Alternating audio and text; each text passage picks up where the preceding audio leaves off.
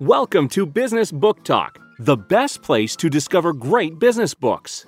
Bob Garlick has talked to over 400 authors, and his questions and comments always get you the best information about the book, the author, and the ideas behind each book. So let's see who Bob's talking to this week. Hey everybody, it's Bob again. I've got Charlie Pownall with me today. Managing online reputation, how to protect your company on social media. And oh my gosh, that is a hot topic ever since social media blew up about 5 years ago. And really, it's a super, super important topic. Let's talk a little bit about your background, because you've got some amazing experience in some of the stuff you've been doing in social and also in PR. And can I use the word spin? I'd rather you didn't. So do you think the spin has got a bad name for itself? I think it probably has. I mean, has it ever had a good name? Maybe put it that way. I think the trouble is, you do see it around, and it's an easy kind of phrase to latch onto, isn't it? But I mean, fundamentally, as PR advisors or as communications advisors, we're in the business of trying to, get the truth out there often. I think this is actually particularly true of the current environment in which we're all living, where, we're living in an era of much greater transparency and accountability fundamentally. So it's really about oftentimes trying to get the truth out there as quickly as possible, and going from there. And one of the great challenges that PR people face, and not just PR people, but also lawyers and other types of people, is persuading management that this is in their best interests.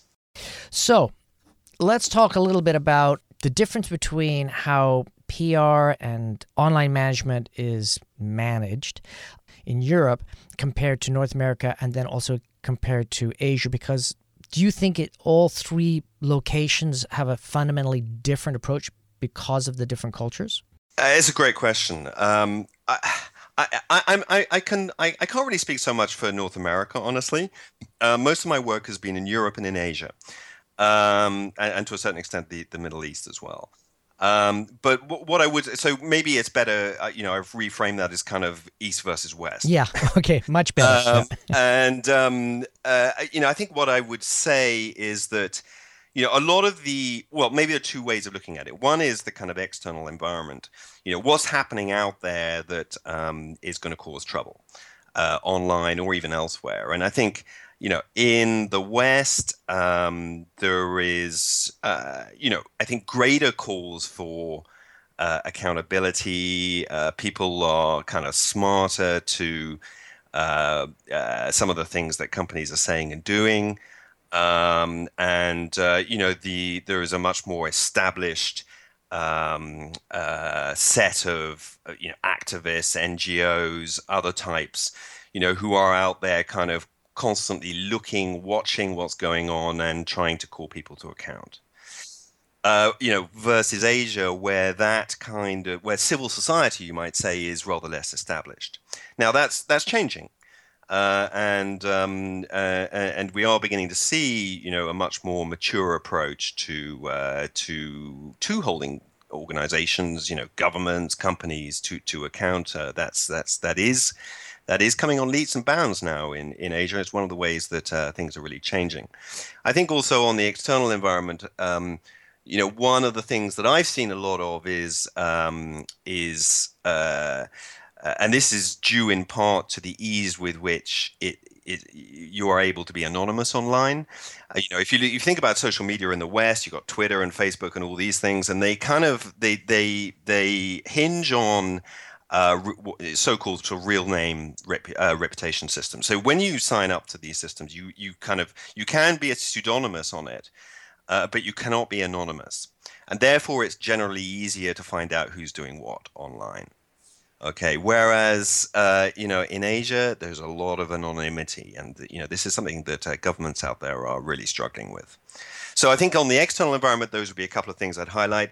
I think internally, I think big Western companies, Western governments as well, are better equipped, frankly, to tackle this stuff. Both from a kind of policy perspective, but also just in terms of how you handle certain types of situations as and when they arrive. I think, conversely in Asia, I think, it's a different kind of environment. And Bob, I know you spent time in Asia, so this is something you probably be familiar with. But, there tends to be a shorter term approach to business and certainly to reputation. So you it's about market share, it's about getting sales, and you do that in whatever way you can. So this, and that's where management focus is, whether you like it or not. So they tend not to have the kind of sophisticated internal decision-making processes. Whereby you can assess something quickly and effectively, hopefully, and then respond appropriately, and that's a problem. In this day and age, you've got to be able to really move at the flick of a coin. I just think in certainly parts of Asia, organizations are just less well equipped to do so. Yeah, well, it's definitely a top-down hierarchy, and it's been like that way for 5,000 years, and they're not going to change overnight. But I think what's happening now, like you said, is because so many international organizations are based either in Hong Kong or Singapore or whatever. You've got, regional head offices there, and they've been around for a long time. It just didn't happen last week. It's back in the 1800s, Shanghai was considered the Paris of Asia. There was a lot of decisions being made there. And because of that, there was some war started, the introduction of opium, all sorts of stuff happened there. Now, these days, it's different, but it's kind of the same. And I think because of profitability and globalization, that is slowly being worn away and eradicated. So I'm very curious because the book is about reputation management online. Online reputation, that's the ultimate globalization of your statement, where I can sit here in Vancouver and do a blog post and send it out and 300,000 people see it. That is quite influential, right? Because it's not just the 300,000 people. In that 300,000 people, there's probably 20 super connecting people, which brings the potential for 25 million people to become aware of the statements that I've made. And I'm not a big fish in the social media realm. How does one manage the potential for blowout? Because the average person that complains to the company, back in the day, it would be, oh, hi, I'm calling from the New York Times. Definitely you're going to be spending a lot of time and attention and probably money to make sure that person has a good experience. But these days, anybody can get the same type of attention and have this ripple effect through social media. So how does a company allocate resources as a monetary resources or time resources to manage something of this devastating effectiveness? I mean, it's hearsay gone wild. Yeah, it's a big problem. And I mean, I think, if I was to sort of boil that down to one thing. Yeah, thank you. It would be, I think it's about listening and understanding the environment and the context in which you are operating. Understanding, the ecosystem that you are part of out there, what people are looking for, what their needs and their requirements are, what they like and dislike, and kind of going from there. So, in this, I think it's particularly true of the kind of social media side, which is obviously conversationally driven. Where you really got to get your head around, around that landscape.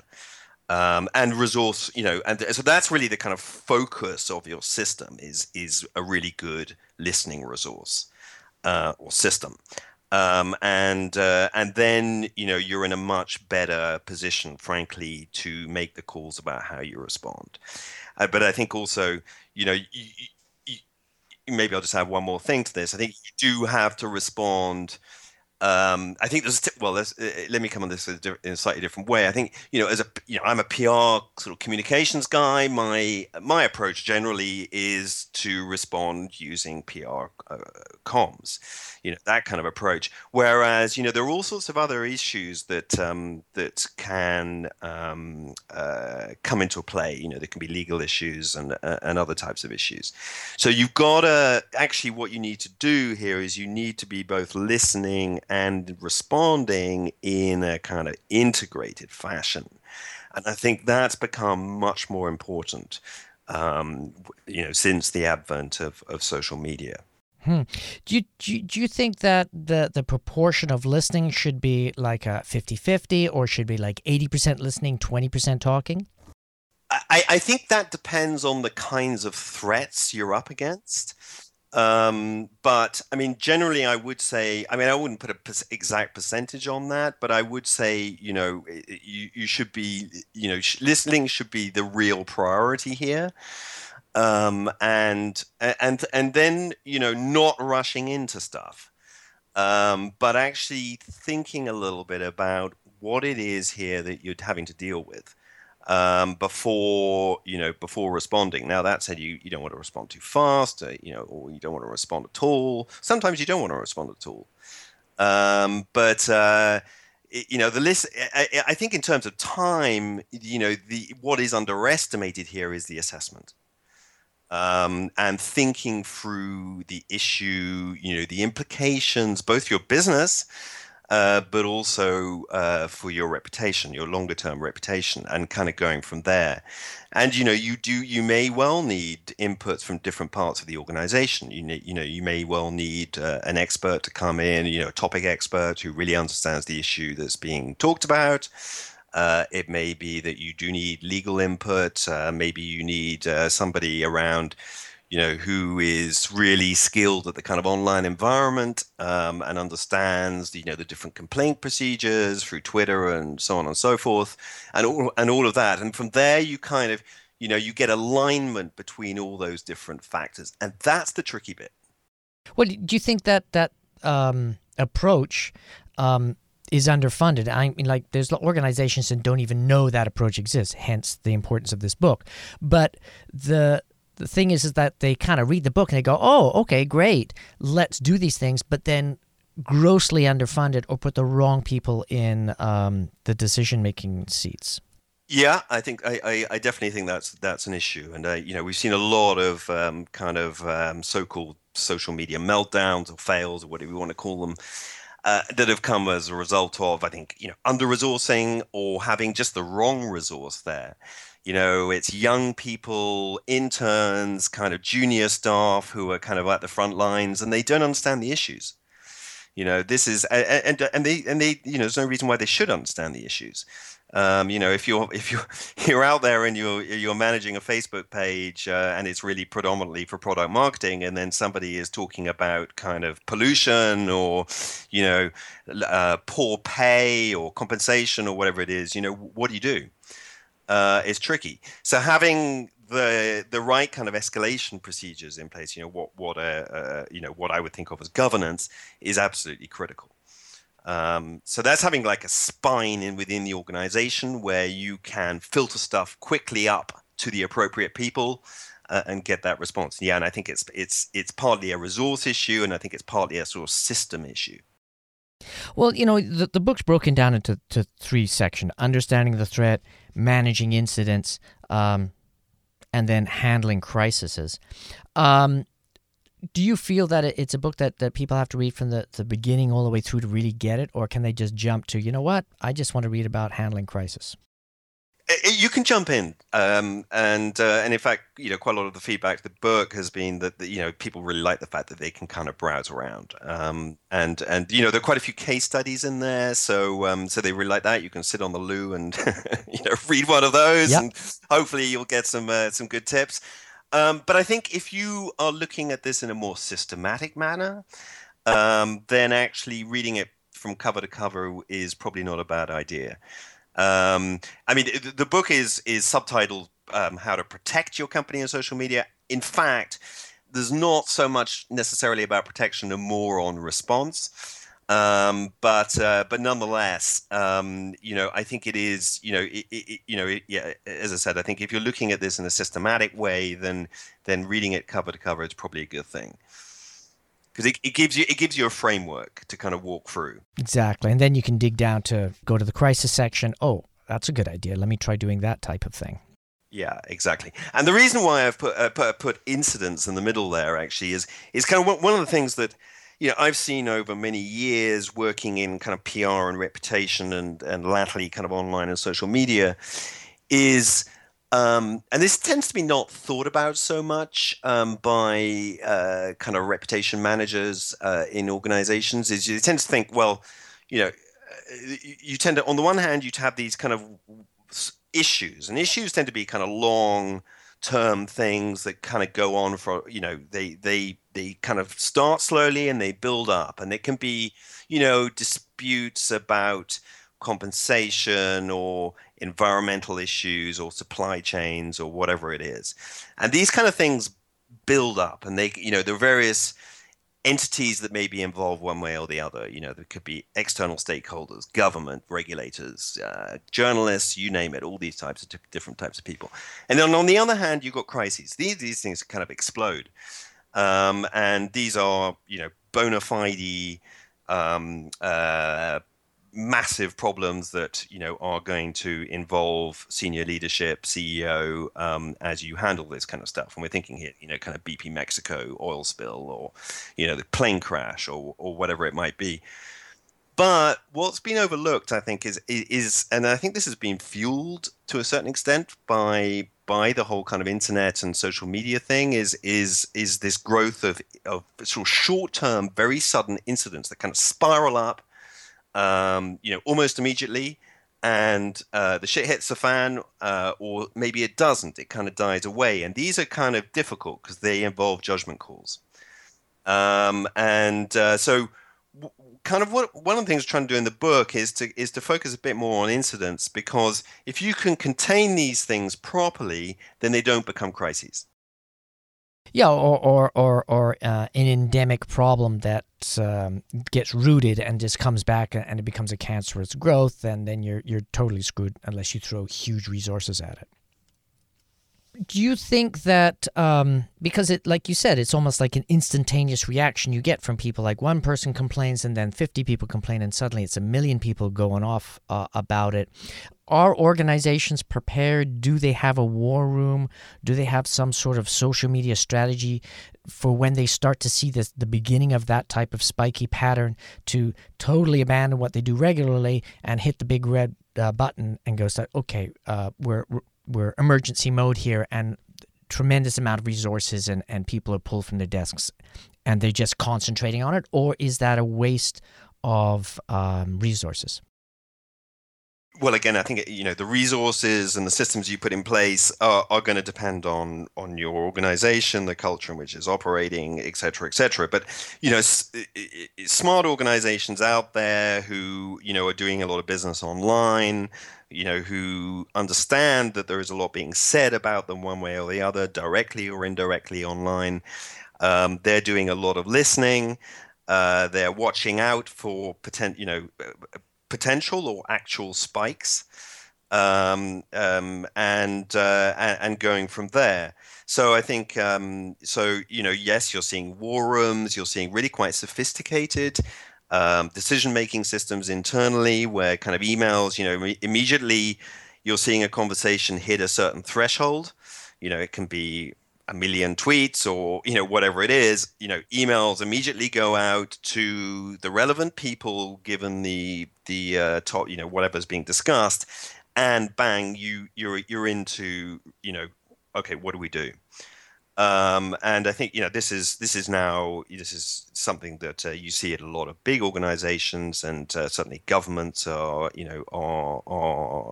doing this a lot.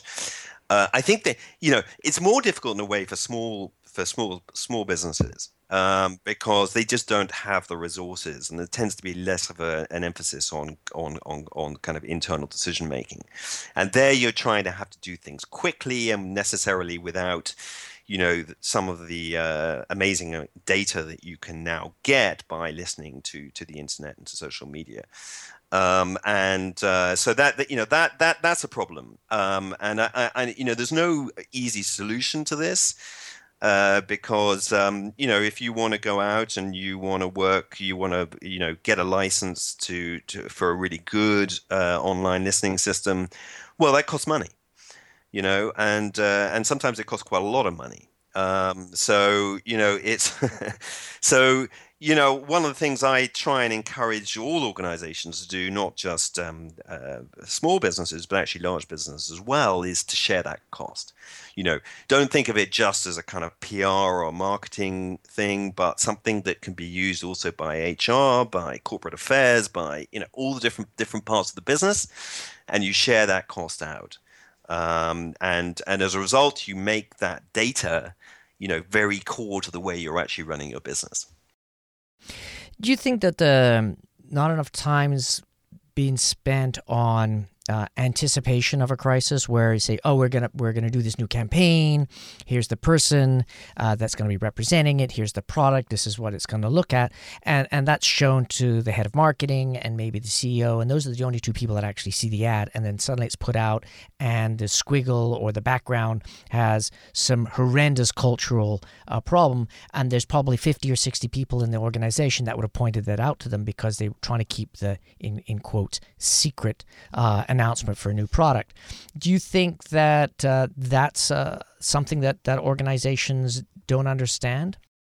I think you're right. I think it's something that some organizations don't understand, or it may be that they understand it, but they just don't really do very much about it. It's not really taken very seriously. Now, I mean, at one level, if you look at, real sort of mega corporations, and I'm thinking of, say, something like HSBC, I know for a fact, for instance, that they are now taking a much broader view of risk management.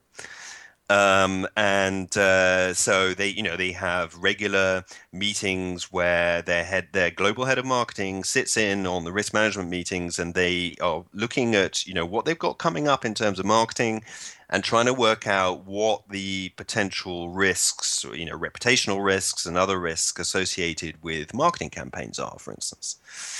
So it kind of pays to look at this stuff holistically. And I think part of the trouble in big organizations is that the nature of risk that they've been looking at has tended to be kind of focused on operational risks or financial risks particularly, but not so much on reputational risks. And it's reputational risks that have been really fueled by the internet, because of course people are talking about stuff, possibly negatively or very negatively, and then their behavior changes. And so the reputational risk then sort of turns into other types of risk, which can be, you lose sales or whatever. So you've got to be very careful in this environment, and you do need to take a fairly broad approach. Do you think that things like fake news and hostile journalism and armchair journalists and bloggers have kind of changed the whole landscape compared to 20 or 30 years ago, where big news agencies are grabbing information that's actually not real? They don't have time to check it, or they don't bother to fact check, and basically as an organization you get screwed because somebody's basically put some BS out and everybody thinks it's real, and then you're spending a tremendous amount of resources trying to undo that non-truth, which ironically is very hard to undo. People if you come back and says, no, I'm sorry, this isn't true. Our emissions aren't like that. Here's the facts. And they say, oh, they're doctored, or you paid that person to say it. It's very hard to actually influence people once a bad story's come out, because it's human nature. Everybody loves to jump on the bad guy. Yeah, I totally agree with you, and it's a massive problem, and I guess we've just seen it, in the U.S. election to a certain extent, where there's a huge amount of rumor and conjecture and false stuff flying around, and it's very, very difficult to deal with. And I think it's compounded by the problem that, a lot of the news and commentary and other stuff that we now, general information that we now consume, is consumed not on Reuters or on the New York Times or the Globe and Mail or whatever it might be. It's consumed on Facebook.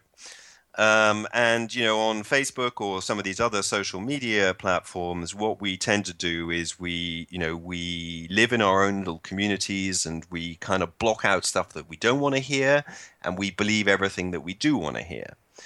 So this stuff becomes self-reinforcing. And this is very, very difficult for companies to handle, frankly, because it really puts an onus on you to try and get the facts out there. And it's one thing getting the facts out there or getting the facts. It's another thing actually persuading people, getting it in front of them, cutting through the clutter, so to speak, so that they actually see this stuff and then believe it. So that requires, creativity. It requires surprise. Requires, real persuasion. Coming back to where we were before, I guess, are many companies really well equipped to do that? And I think the answer is no. In many cases, not. It goes back to the classic bell curve, the 80-20 rule. You've got 10% of the population is going to always be crazy. You got the other 10% that believes in you, and then there's 80% of the population that you've got to persuade off the fence, either one way or the other. And I think a lot of times the crises are started by the 10%, and they do such a good job at it that it starts to influence the 80%. And people, you run into meetings, and they'll start quoting the 10% of the people that always believe in them. Like, well, dude, you're preaching to the choir. They don't count. And all the nutters over here that think this product's killing people, they count, but they don't count that much. You've got this 80% of the population that's working hard, too busy, trying to live their life, being bombarded with probably 500,000 messages a day, and their brain is tuning stuff out. Do you think organizations should have, like you're saying, not only a holistic approach, but an ongoing campaign? It's not like, oh, let's just put out a happy ad every 6 months, or because we've got Christmas coming along, let's put out some positive information about our company. Shouldn't that just be an ongoing series of informational, entertainment-based communication pieces indefinitely? Yeah, I mean, I think definitely. I think you're right. I think thinking of things almost like a kind of political campaign doesn't help. Wouldn't be is a good idea. So it's about thinking long term how you can persuade people of in this case we're thinking more sort of defensively, but persuading people that what you're doing is right and appropriate. So I think yes, there's a very good point there, and kind of, so it's kind of like attritional in a way. You've got to just be there, and you've got to be constantly making the case, and then thinking through, okay, we've got something coming up, and how can we use this to really cut through? So, again, it requires, creativity and energy and smart thinking and a good understanding of the audiences and so on. I think you're absolutely right on that. One of the things, too, is because, or if you're a smart organization and you're listening more, you probably have a pretty good idea of the undercurrent of the 80%.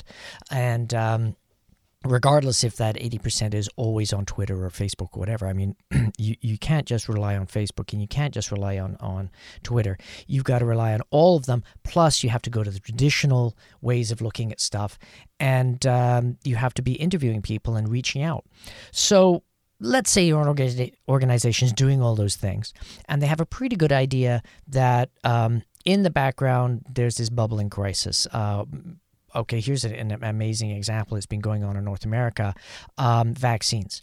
Now, there's a bunch of people that think vaccines cause autism and basically kill you.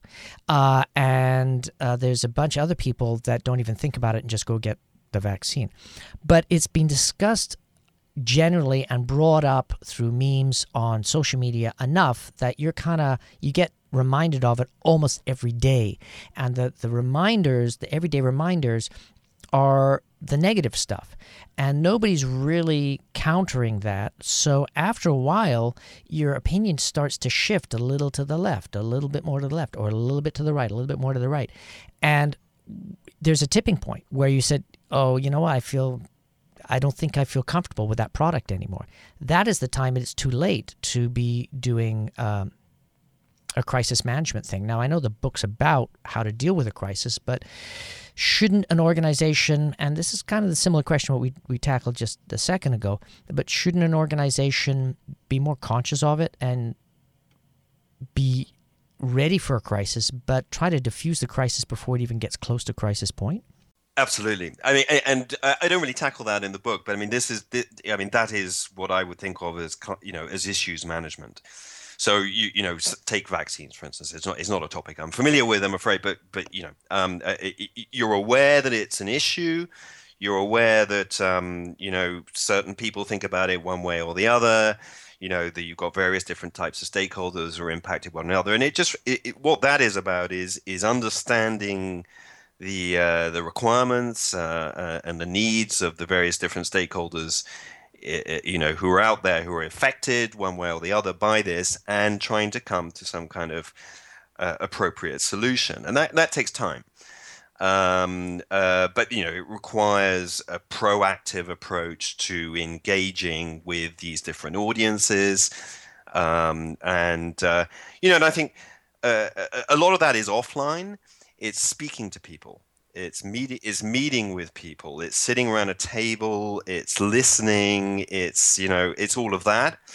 And then the kind of online side is great for kind of for additional deeper listening, because you can listen to more people and understanding the kind of nuances of those conversations.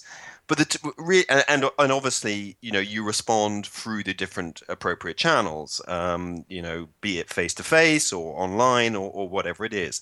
It's kind of horses for courses. But I think in all of this, it's about, online is part of a broader set of tools that you have to deal with these issues. And you just got to try and work out where it fits best within that. But if you're really trying to have a nuanced, deep conversation about a topic like vaccines, say, there's only so much, frankly, you can do online. My guess, and I say I don't know that issue so well, but my guess is with that issue that actually the meaty stuff will be offline. Where you are meeting with the representatives of the, Autism Society or whatever it might be, and the pharmaceutical companies and this, that, and the other, and you're really trying to establish the kind of parameters of the debate. Interesting. Now, when you were putting this book together and basically corralling all your knowledge and your experience, for you, what was your aha moment where something that you knew was kind of true really rang true, and you had this, wow, now I totally get that? There were a few actually, and it goes back to, I guess, in a way, I said I'm a PR communications guy predominantly, but I wanted to come at this book from a slightly broader perspective than that, just because I could see that the issues impacted were broader than just being about communications. Or reputation is not just about communication; it's about all sorts of other things. So one of the things I did was I went out and I talked to all sorts of different types of people. I talked to environmental activists, for instance. I also talked to digital investigators, and I talked to lawyers, media and privacy lawyers. And there was some really interesting stuff that came out of that, which kind of added to my understanding of this area. I think this is pretty well known, but Greenpeace, for instance, take an incredibly sophisticated approach to campaigning and particularly online campaigning. But actually, I managed to talk to them and interview them for this book, and they said they told me some really interesting stuff. Some of the techniques they are using to kind of target organizations to raise visibility or awareness about an issue. They deliberately, for instance, try and provoke organizations into overreacting to something because that will provide an additional news cycle. And that was really fascinating. I talked to this guy in Tampa, Florida, who is an ex-FBI agent who was basically dealing with an enormous volume of kind of malicious online attacks. He was telling me he gets over 4,000 of these a year coming through his doors. Often these are coming via law firms. But that was very interesting, and kind of learning from him about some of the kind of the nature of these attacks and who's doing them. Principally they come from really three areas. He told me one is kind of competitors who are looking to damage your organization. Also aggrieved employees, or former employees who've got an axe to grind of some description or another. And the third one was interesting, which is kind of like lovers or former lovers who are targeting, high-profile individuals and trying to cause them trouble. So that was really fascinating, and kind of how they go about that. And one of the things that was very interesting to me in terms of the nature of how they go about this is the fact that actually not a lot of it is on social media. Most of this because of the real name system we were talking about earlier. A lot of this stuff is done using sites like Ripoff Report or some of these other things or Yelp even, where you don't actually have to use your name. So that was very interesting. I guess one of the other things that came through was quite strikingly was talking to a couple of kind of high-profile lawyers in London. I think my main learning was that the legal system, or shall I say, some of the kind of the lawyers out there who are skilled in kind of privacy issues and some of these other things, have a very set approach to this, and I think actually are better equipped to handle these things than some other people. They've really put time and energy into working out what to do in certain other situations. Whereas I think there is a tendency amongst kind of marketing and PR people to kind of, we'll deal with it as it comes, and not take such a systematic approach. And that was kind of interesting. I felt that some of these lawyers were quite significantly further ahead than one might imagine as a PR guy. Well, that's an amazing piece of stuff, because I've got a note here: tactical versus strategical. And really what you're talking about is most people looked at crisis as a tactical situation. What can we do now instead of a strategical, where can we find resources that have the influence and the knowledge and the skill sets to call upon if we come into a crisis. Then we go tactical, but it's a strategic tactical move. It's not just like a knee-jerk reaction, which is not going to help anybody. Exactly, and so you have to be prepared. You've got to think through in advance what the different scenarios are, and usually, actually, if you look at, I'm talking about crises here specifically. If you look at where most big crises come, they don't come because of external issues. They come because of mismanagement, one way or the other. it can be fraud, corruption, you name it. So actually, this is stuff that usually you know about. It's just that you are not moving fast enough or aggressively enough to mitigate it. Do you think that the concept of a slow news week is still relevant? You mentioned Greenpeace. There's been so much crazy stuff happening in North America the last year that Greenpeace hasn't really come across my table, even though I know a lot of people that are very dedicated to Greenpeace. And you can still get a relatively important story, not squashed, but buried, because everybody's talking about something else and they become blind to all the other situations. Is that all part of how you should be looking at at your crisis, at like what's happening now politically, what's happening now crisis-wise? Is this going to blow up further than we think, or should we just be quiet about it? Because you kind of talked about that earlier, but on a strategical way or a tactical way, should you be looking at what's happening news cycle wise and whether that is the way to approach it? Yeah, I mean, I think probably tactically that's is probably the because I think what you're saying here is that when a crisis happens, what do? And if there's a slow news cycle at the time, does that impact how you respond? And the answer is yes, it may well do. But I think that's part of the kind of tactical response, and that's stuff that you can't necessarily prepare for because news cycles go up and down. But that said, having some thought processes about now if this thing is going to happen, then what can we reasonably expect, and thinking that through is helpful. But in a crisis, in a real crisis context, I mean, whilst the overarching news cycle, the sort of general news flow may be fairly slow or quiet that day, the problem is that for you it's going to be like chaos.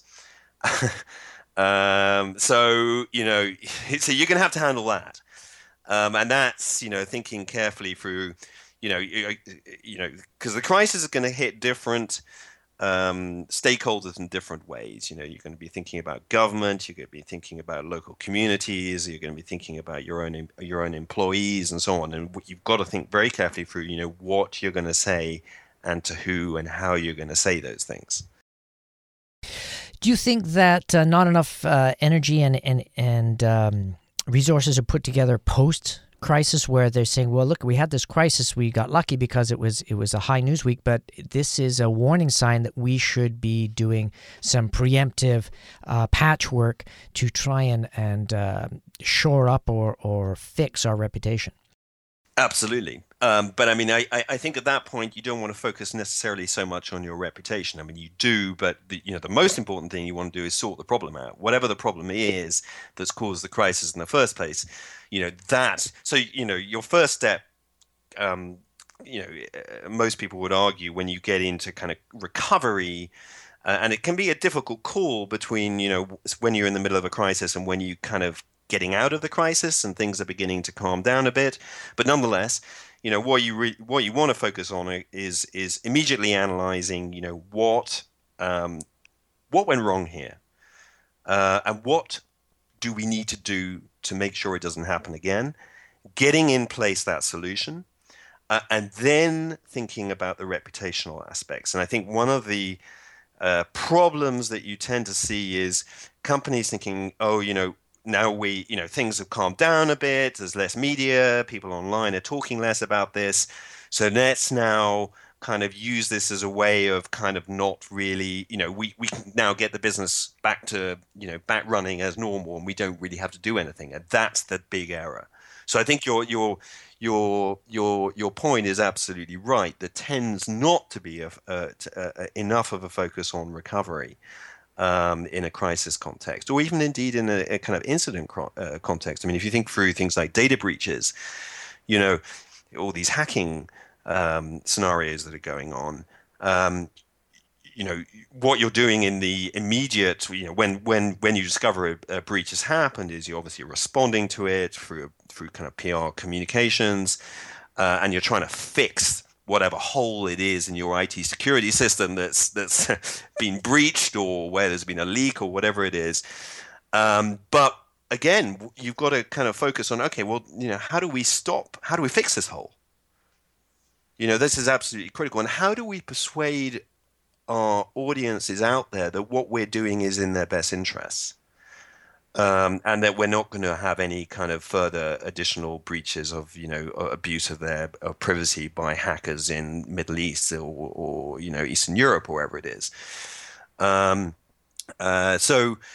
and maybe you need to, come up with an education campaign around, this is what you can do to help yourselves and help us make our system safer. And all of this is really, really important. And but I think it reinforces your point again that there tends to be so much of a focus on the kind of immediate response to a big problem, and not enough on, okay, how do we, move this on, but in a way which is really truly going to fix the problem first of all, and and fix our reputation. Or even, potentially, of course. And there's a Chinese saying that crisis is opportunity. You can, maybe you use the crisis as a way of really getting to grips with some fundamental problem in your organization. Maybe it's around your values or your culture, or way things are done, and that can take, that requires real leadership from the top of the organization. We're talking about top of the organization. Who should be in charge of, online reputation? I mean, right at the very top. Is it the CEO? Is it the VP of communications, the COO, or is it a combination? Well, that's a very good and challenging question, and I think that there are lots of different ways of coming at this. I mean, maybe take a step back and just not focus quite so much on the online dimension at the moment. I mean, who owns the reputation of an organization? It's really the CEO, isn't it? But you wouldn't expect the CEO to be the kind of the owner of how you manage your Facebook pages or you deal with incidents online. So on a day-to-day, on a more kind of day-to-day level, that tends to end up with PR communications, or it can be marketing, or it can be the digital stroke social media team.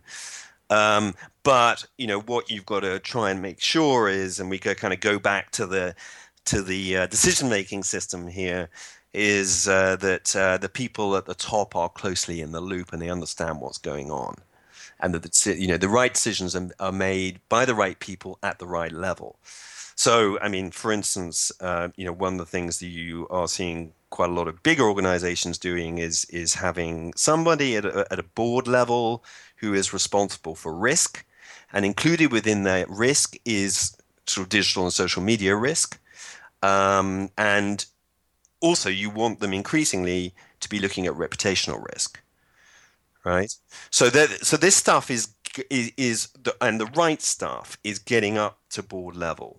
And obviously below that you've got various different permutations, because lots organizations are all structured differently, so there is no one sort of template for this, but you just want to make sure that that the right people get the right information at the right time. We've been talking with Charlie about managing online reputation, how to protect your company on social media. Definitely check it out.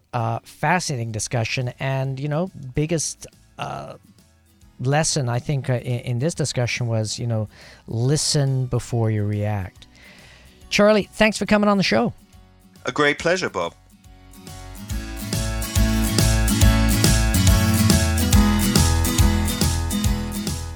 Thanks for listening. Please share this interview if you think your network of business friends would benefit from it. Don't forget to subscribe to the show on iTunes or your favorite Android app. Also, don't forget to check out www.businessbooktalk.com for more business book interviews.